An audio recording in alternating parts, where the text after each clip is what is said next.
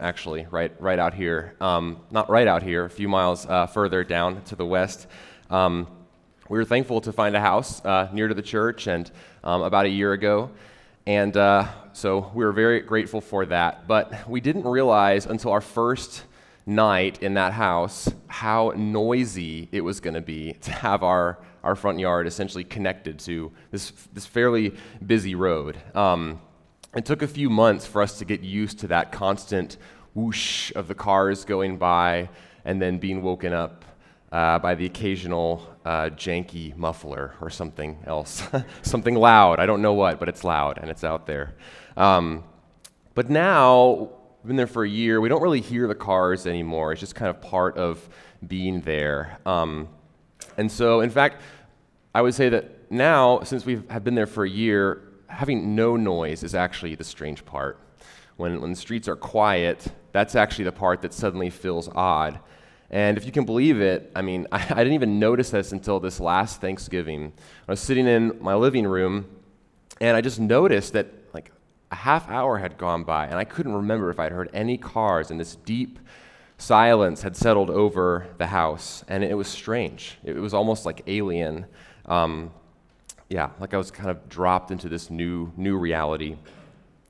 And in a similar way, for many of us, our lives can kind of be marked by a constant hum of stress, or the whooshing by, if you will, of a struggle, of maybe managing another grief.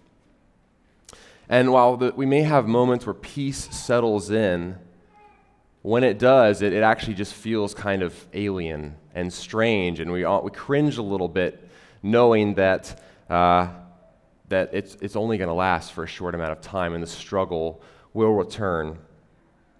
And the prophecy we're going to look at this morning from Isaiah chapter 11, it's written to a people who have lost their peace. It's written to a people who are so used to the hum of cultural and political suffering and pain and confusion that they don't really have a concept what peace might even be, like a silence settling in an alien way. And we'll read this passage in just a minute, but the prophet Isaiah, he doesn't actually even use the word peace, which you may know in Hebrew is shalom. He doesn't even use that word, and yet you will see as we read this passage is a picture of shalom, of peace, of the Hebrew idea of peace, where it is not just the absence of suffering or chaos, but flourishing and wholeness. That's the picture he gives. And so, as we read this passage, we will see this prophecy written to people who have lost their peace, but it's about a king who will bring the peace. And so let me read this for us this morning. There shall come forth a shoot from the stump of Jesse, and a branch from his roots shall bear fruit. And the Spirit of the Lord shall rest upon him, the Spirit of wisdom and understanding, the Spirit of counsel and might, the Spirit of knowledge and the fear of the Lord. And his delight shall be in the fear of the Lord. He shall not judge by what his eyes see, or decide disputes by what his ears hear, but with righteousness he shall judge the poor, and decide with equity for the meek of the earth. And he shall strike the earth with the rod of his mouth, and with the breath of his lips he shall kill the wicked. Righteousness shall be the belt of his waist, and faithfulness the belt of his loins. The wolf shall dwell with the lamb, the leopard shall lie down with the young goat, the calf and the lion and the fattened calf together, and the little child shall lead them. The cow and the bear shall graze, their young shall lie down together, and the lion shall eat straw like an ox. The nursing child shall play over the hole of the cobra, and the weaned child shall put his hand on the adder's den. They shall not hurt or destroy in all my holy mountain, for the earth shall be full of the knowledge of the Lord, as the waters cover the sea. In that day, the root of Jesse, who shall stand as a signal for the peoples. Of him shall the nations inquire, and his resting place shall be glorious. The first thing we see when we get into this passage is we are introduced to the source of peace. You see the picture of peace that is coming with the harmony that's on earth. But first, we're introduced to the source of peace. That's the first point this morning. The source of peace is this king, and it might strike you as odd that the passage begins with this phrase, "There will come forth a shoot from the stump of Jesse." It is one of the stranger poetic, to our ears, poetic analogies, but it actually makes more sense if you reach back just 2 verses to the chapter before, Isaiah 10, and you see a judgment of God that he is bringing down on a people, the nation of Assyria, who wants to capture his people. Here's what God says in judgment to the nation of Assyria, this behemoth, proud nation that is not interested in paying any attention to God, but just taking over his people. He says, "Behold, the Lord of hosts will lop the boughs with terrifying power. The great in height will be hewn down, the lofty will be brought low. He will cut down the thickets of the forest with an axe, and Lebanon will fall by the majestic one." Boughs, forest, you see what he's talking about. A landscape that has been leveled, and from a stump, from a forgotten stump, comes forth this shoot, the source of peace, the king who is from the stump of Jesse. Jesse is, of course, the father of David, the greatest king that Israel ever had. And so it's speaking to that kingly lineage that Jesus will come from, that this king will come from. So the first item we're considering this morning, the first point, is this source of peace, this king. And who is this king? Well, we just read it, but this passage gives us 2 descriptions of who this king is, who this source of peace is. It talks about his wisdom, and it talks about his justice. This is a king that is wise and is just. The Spirit of the Lord shall rest upon him, the spirit of wisdom and of understanding, spirit of knowledge and fear of the Lord. You see the emphasis on spirit here. This is not a book-learned knowledge. This is an innate wisdom inside this king that comes from a connection to the Spirit of God, where true wisdom flows. He is able to judge rightly. Wisdom in the Scriptures, and I think as we even think about it today, we know kind of the difference between wisdom and knowledge. Knowledge being, I know some facts, I know some information. Wisdom being, I know how to navigate in this world. Jesus says wisdom is proven by her deeds. In other words, the actions show the fruit of whether you were wise or not, whether your decision was the right one or not. Wisdom is knowing how to react in an unstable world, and it brings peace.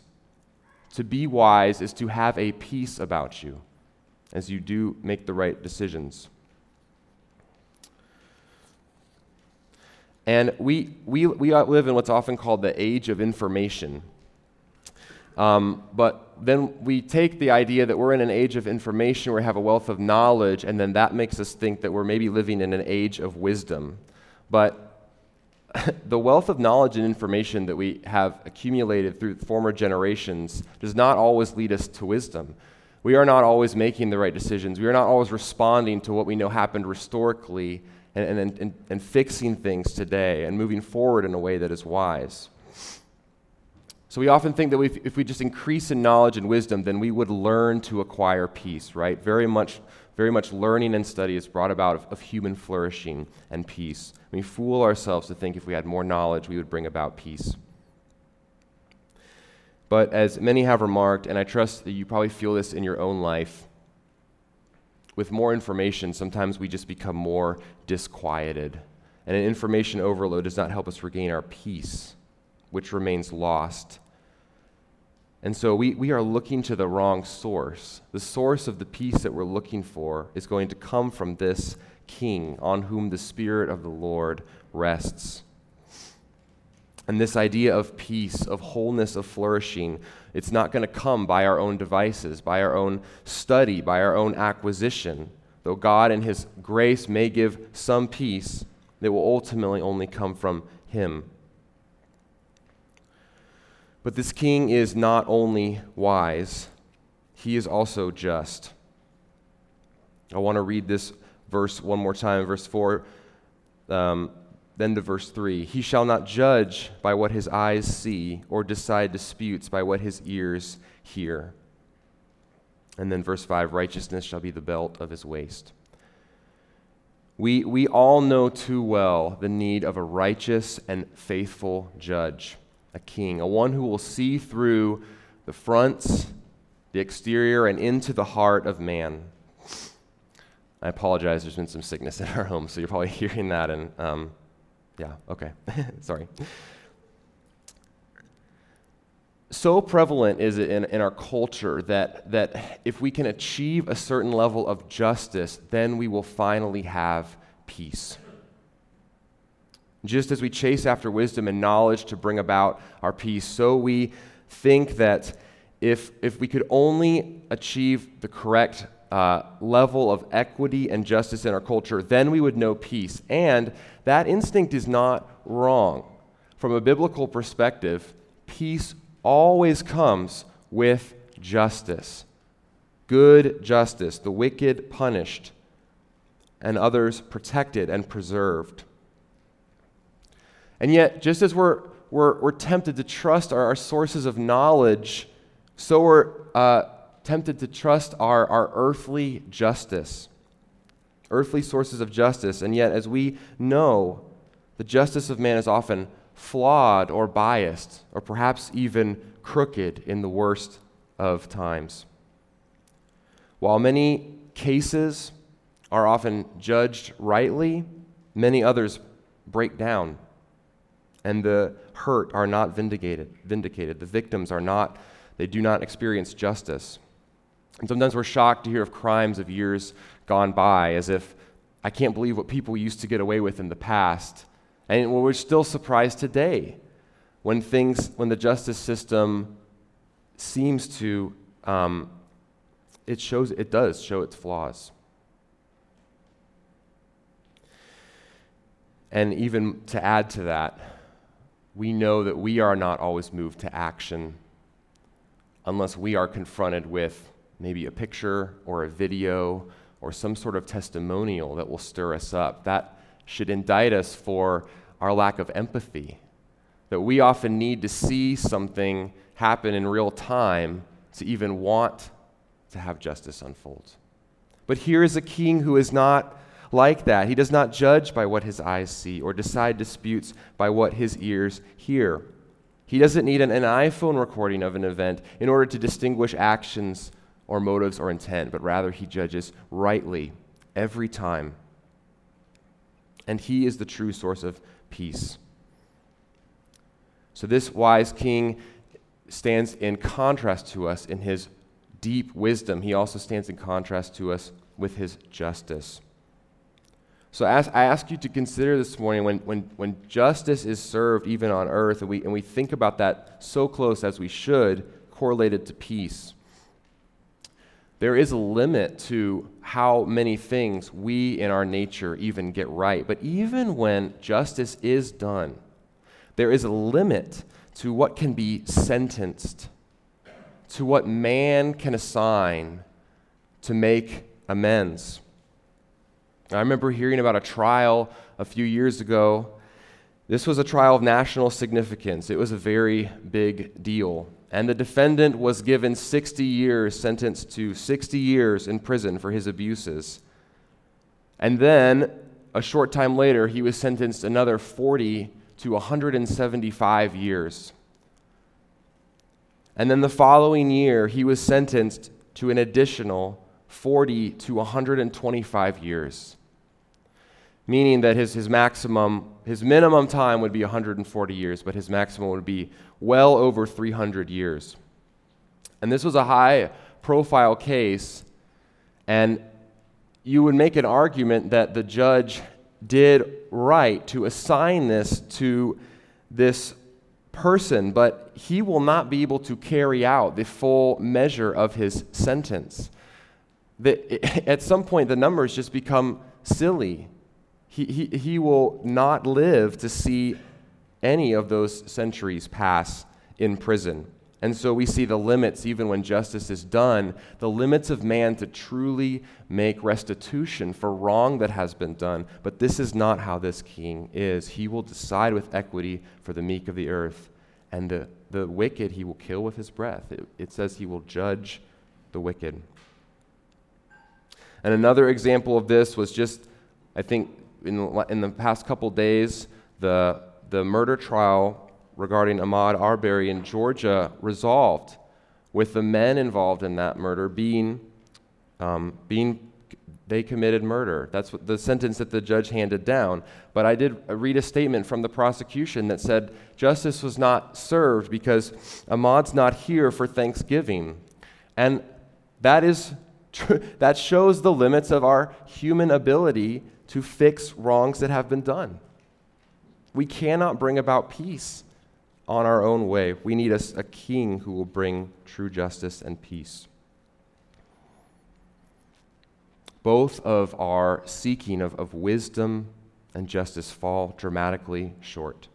But there is a king who will bring that, and that is what Isaiah is talking about. So this is our source of peace, one we should put our hope in. But Isaiah next talks about the state of peace that will come from this king, the state of peace. It's verses 6 through 9. Describes animals that you would not put together as having harmony. And this strikes you immediately as something of a fairy tale. The wolf will dwell with the lamb. The lion will eat straw like an ox, changing his diet in this peace. It's hard to imagine.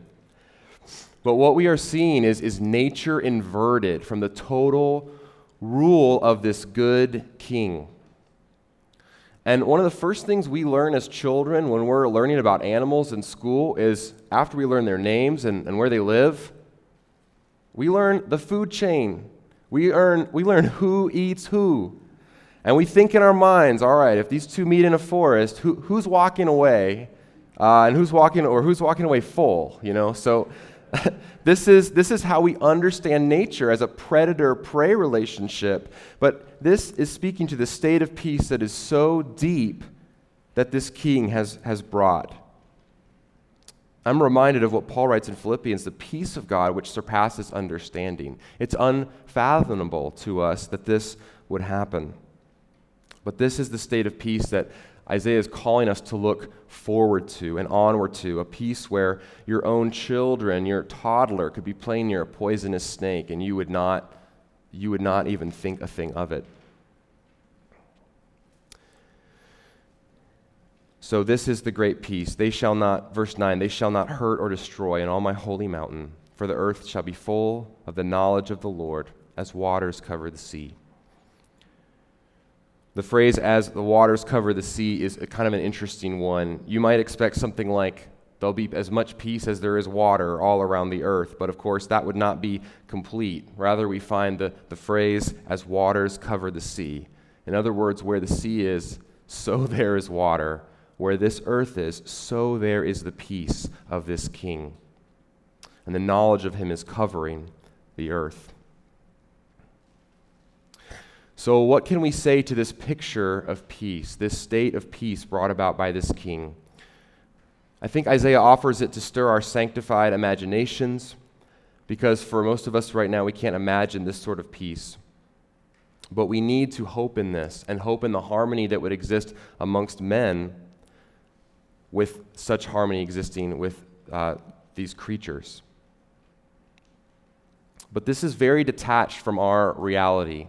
This idea of peace, this would not necessarily be a passage of Scripture that I would jump to memorize because it seems so far off and alien. Peace seems to enter our lives like the tide coming into the shore and then receding, and we cannot hedge it in, we cannot keep it, we cannot secure it. And so I think for many of us over time, with that ebb and flow, we just start to say, I don't even know what peace is. I don't know what peace would be like. And I know for me, I often turn to my phone for distraction when there's a lot of stressors going on. That's not a real way to find peace, by the way. But I remember a few years ago, I was at dinner with some friends, and our hostess was asking us how we were doing, and we returned the question.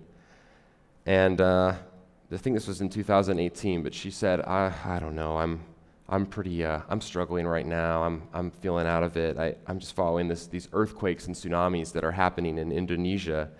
And then she kind of looked at her Apple Watch to see if there was any more news going on. And that's so much like how we end up being when we're receiving so much information that maybe we wouldn't have known a while ago, and our hearts break and we're lost again, and the peace disappears as we think about what's going on in the world. And so we make concessions and just kind of say, it is what it is. And as Christmas draws near, the peace we're saying, we're telling ourselves it is what it is, the peace I don't have. As I make a decision between whether I'm going to visit my mother or my father, it is what it is. Or as my children aren't showing up or reaching out, well, that's just how it is this time. Or maybe there's an empty table at the chair that was filled last year, but hey, it is what it is. But that is not peace. That is not what the Scriptures are asking you to make peace with. And it's not our understanding of who this God of peace is and the peace he will ultimately bring with this king reigning on the throne. And if you feel like that, you feel like you don't know what peace is, it's just flickering in your life, coming in and out. I think of 2 weeks ago we sang the song, Good Christian Men Rejoice, for the song Good Christian Men Rejoice. Now you hear of endless bliss. Jesus Christ was born for this. What is this state that we are heading towards, and how do we get that? How do we get to that peace from this king? And that's our final point, looking at this last verse, verse 10, the signal of peace. The signal of peace. In that day, the root of Jesse shall stand as a signal for the peoples. Of him shall the nations inquire, and his resting place shall be glorious. Many of us have experienced the visual of a landscape burned by a brush fire or a forest fire, especially maybe a little further up north in this state. And if you were to drop into this prophecy at this time when Isaiah is giving this, here's what you would find. You would find a culture and a political state that has been essentially burned by a brush fire.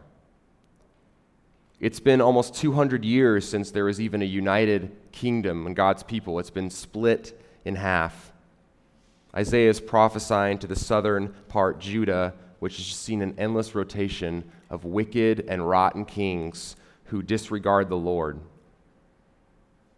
And you'd walk around and you'd see high places built by the kings, places to worship other gods.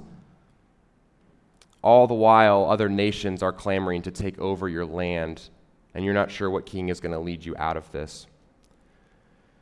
With all of this going on in the moment, Isaiah comes with this prophecy of a king who will heal this and restore peace to the land.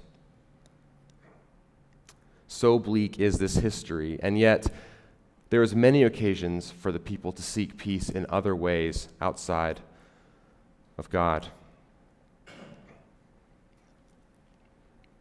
But Isaiah prophesies that by the Holy Spirit that a faithful and righteous king will come, and by his wisdom and justice he will restore peace. And there's a tension here in this moment. You think this prophecy happened 700 years ago. 700 years pass since this prophecy, and the generations die. God's people enter captivities and conquerings, and there's still this prophecy about a king. And then, 700 years later, we read this in Luke 2. In those days, a decree went out from Caesar Augustus that all the world should be registered. And Joseph went up from Galilee, from the town of Nazareth to Judea, to the city of David, which is called Bethlehem, because he was of the house and lineage of David, to be registered with Mary, his betrothed, who was with child.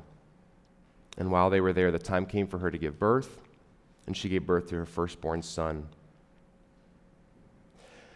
Finally, this shoot has come forth from the stump of Jesse, the branch from the roots, and now is the true source of peace, a king who will set a new peace in motion.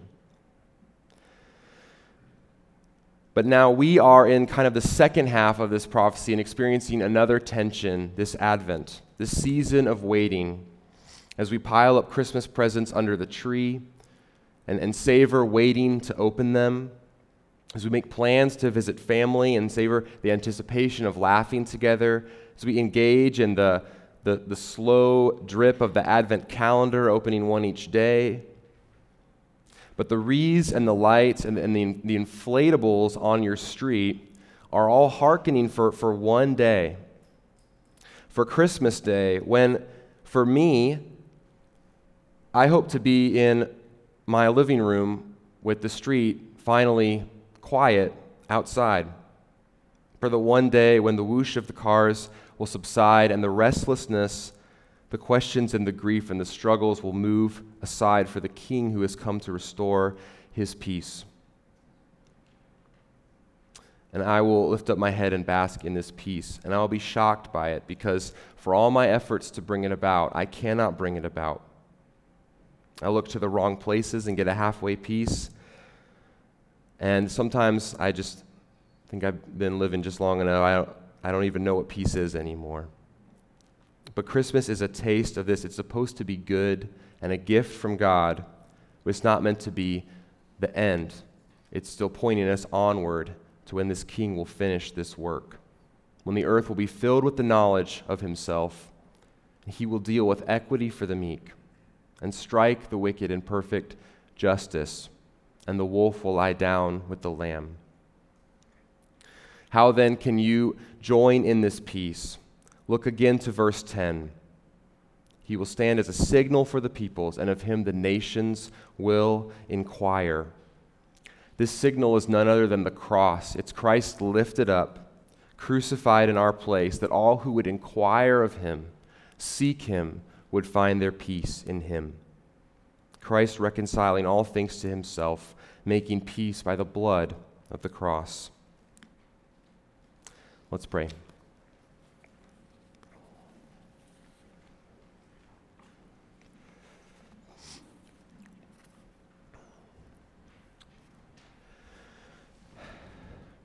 Lord, we cry out to you, even in a much joy-filled season, for the peace that is to come. And we ask that your Spirit would lead us in trusting in you and hoping in the peace that you will one day bring. We join saints from many years gone by, putting our hope again in you and what you will do. Please fill us with your peace this Christmas and remind us of where you are leading your church. And it's into you, into your heavenly kingdom. In Christ's name we pray. Amen.